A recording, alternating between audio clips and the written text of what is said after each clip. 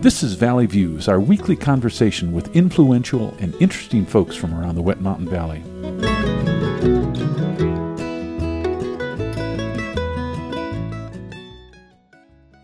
Today we're visiting with Dave Schneider, District Operations Manager, and Charles Bogle, Chairman of the Board of Round Mountain Water and Sanitation District. Gentlemen, welcome to the program. Thank you for having us. I know you have a meeting coming up this week on Thursday, January 30th at 5:30 at Cliffs Lane on your rate recommendations. Is that correct? That is correct. We've been, for the last 6 months, going through a rate study of where we are and how we should be. And we want to bring these recommendations to our constituents of the Round Mountain Water and Sanitation District and get their feedback on it. Perfect. We'll talk a little more about that meeting, but let's get into the basics first. What's the purpose or the charter, if you will, of Round Mountain Water? What aspects of water do you cover? Well, as it relates to supporting, the special district supports principally the towns of Westcliff and Silvercliff with their drinking water and sanitation support. And so in a changing environment with increasing regulation on us and such like that, an appraisal that we've had over the last several years about our long-term viability, we've got a plan now that, number one, incorporates a new wastewater treatment plant that we hopefully will get going later this year after about 3 years of dealing with the state as far as requirements. But then we've got additional issues as it relates to the sources of our fresh water and such to support it, and also addressing increased growth and such, as well as sustainability of our system. So who are the key players at Round Mountain? There have been some changes recently. George Medeiros has been a fixture for the last 4 or 5 years, I think. Is he still involved in the transition? George is definitely, he's gone on, is now as a consultant with us, but George in the last 4 or 5 years has brought, his decades of experience with Fremont County sanitation and has really helped us in identifying and confirming some of our long-term goals as it relates to supporting the district's multidisciplined requirements. Let me ask a bit about rates, since that's coming up. Rates are set to rise over the next few years. Is that a safe statement? Yes. In fact, one of the criticisms with some of the actions we did the last year is that we had gone extended periods without rate study and rate increases, and so we're proposing a plan of periodic incremental increases rather than some of the big adjustments that we had to incorporate this past year. And Dave, the meeting coming up, it will get into the rate recommendations, the rationale behind it, the study behind it. Is that the case? That is correct. Yeah, we've gone through numerous scenarios, and we've kind of trimmed it down to 2 or 3, and we'll show those proposals and show the reasons and why we have to do this. When on a related, the state and their requirements of the cleanliness of the effluent, especially coming out of the sewer plant, has dramatically changed from 1975 when Round Mountain started. So the good thing is we'll be one of the top 3 effluent producers. It would be almost drinking water, but that takes $6 million to build such a plant. So one of the explanations is how do we as 1,200 people pay for something like that? Mm-hmm. So. I was going to ask about numbers of customers. Is 1,200 the number of customers? We have around 1,200 people right now. Over the last couple of years, housing seems to be tightening up as new folks move to town. Does Round Mountain Water have some new customers in the last few years? In the last 3 years, we've added about 70 people or 70 new accounts. Okay. Which for us has been a huge boom. That's true. Let me remind folks that we're visiting with Dave Schneider and Charles Bogle from Round Mountain Water and Sanitation District. Thinking about the meeting coming up this week, who do you hope to attend? Well, we hope that our constituency will come and understand better what we've gone through and what we will be projecting for the next at least 5 years, and gain their feedback as to their feeling about it. Round Mountain is in the process of some projects that were funded by grants and loans. What's included and what's the status of those projects? We've had funding actually available for a couple of years now. We have $1 million from the state's Department of Local Affairs, DOLA, to support this effort.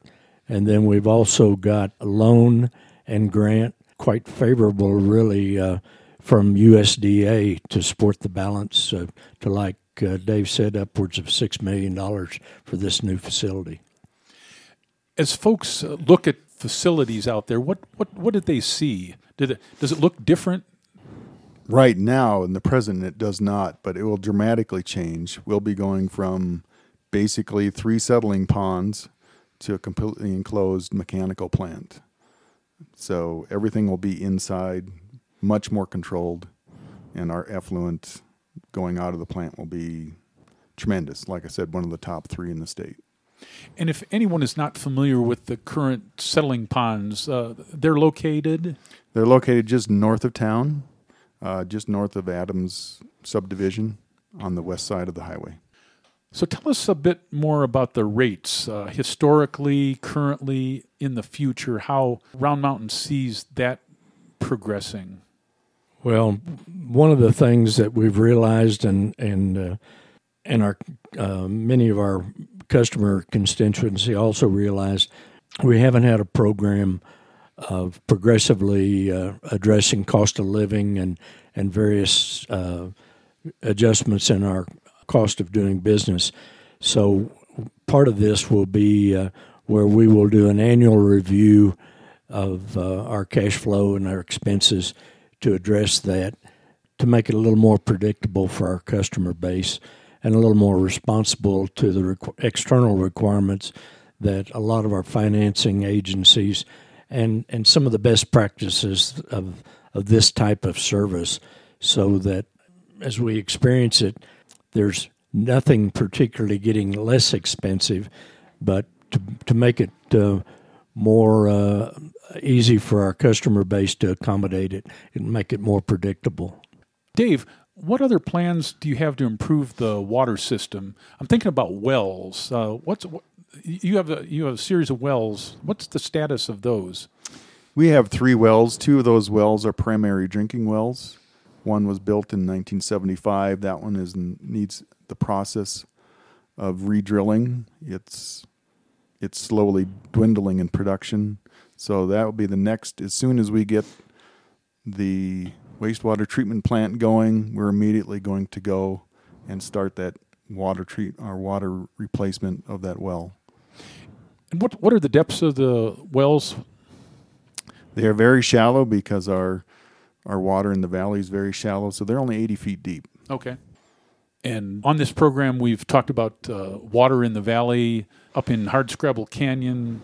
It's fractures. Here it's more alluvial. These are in the alluvial sections? Yes, they're right in the alluvial, right along the bluff of the valley here. Okay.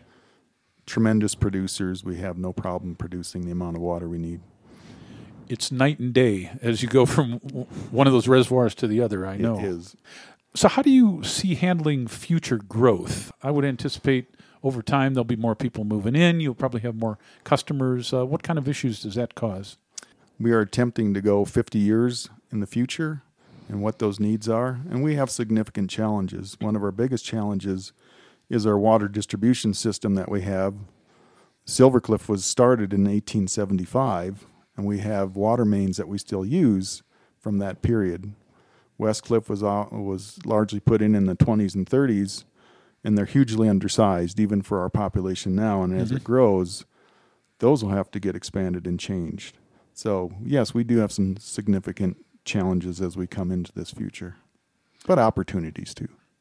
Let me ask a little bit about your organization. Who are the key players, either on the board or in the operations group? Dave, you're the district operations manager. Charles, you're head of the board, but I'm sure there's some other folks who are pretty important? Well, in my opinion, everyone's important because we're so small. So we have Peggy Quint, who is our business office manager, who keeps everything in cash and personnel in the office going. I have a operator and responsible charge that oversees 2 field techs. So we're small enough that nobody's unimportant in this type of endeavor. Charles, how many board members are there currently? We just added our 5th to satisfy when Peggy assumed the job of the office manager. She had to leave the board. She was our senior board member at that time, but we've just added our 5th so that we're back up to full strength for the board. But we've got a good, diverse group, various experiences that really complement each other, and it's a good group to work together, and we've got a real good working relationship and communication between our board and our full-time staff.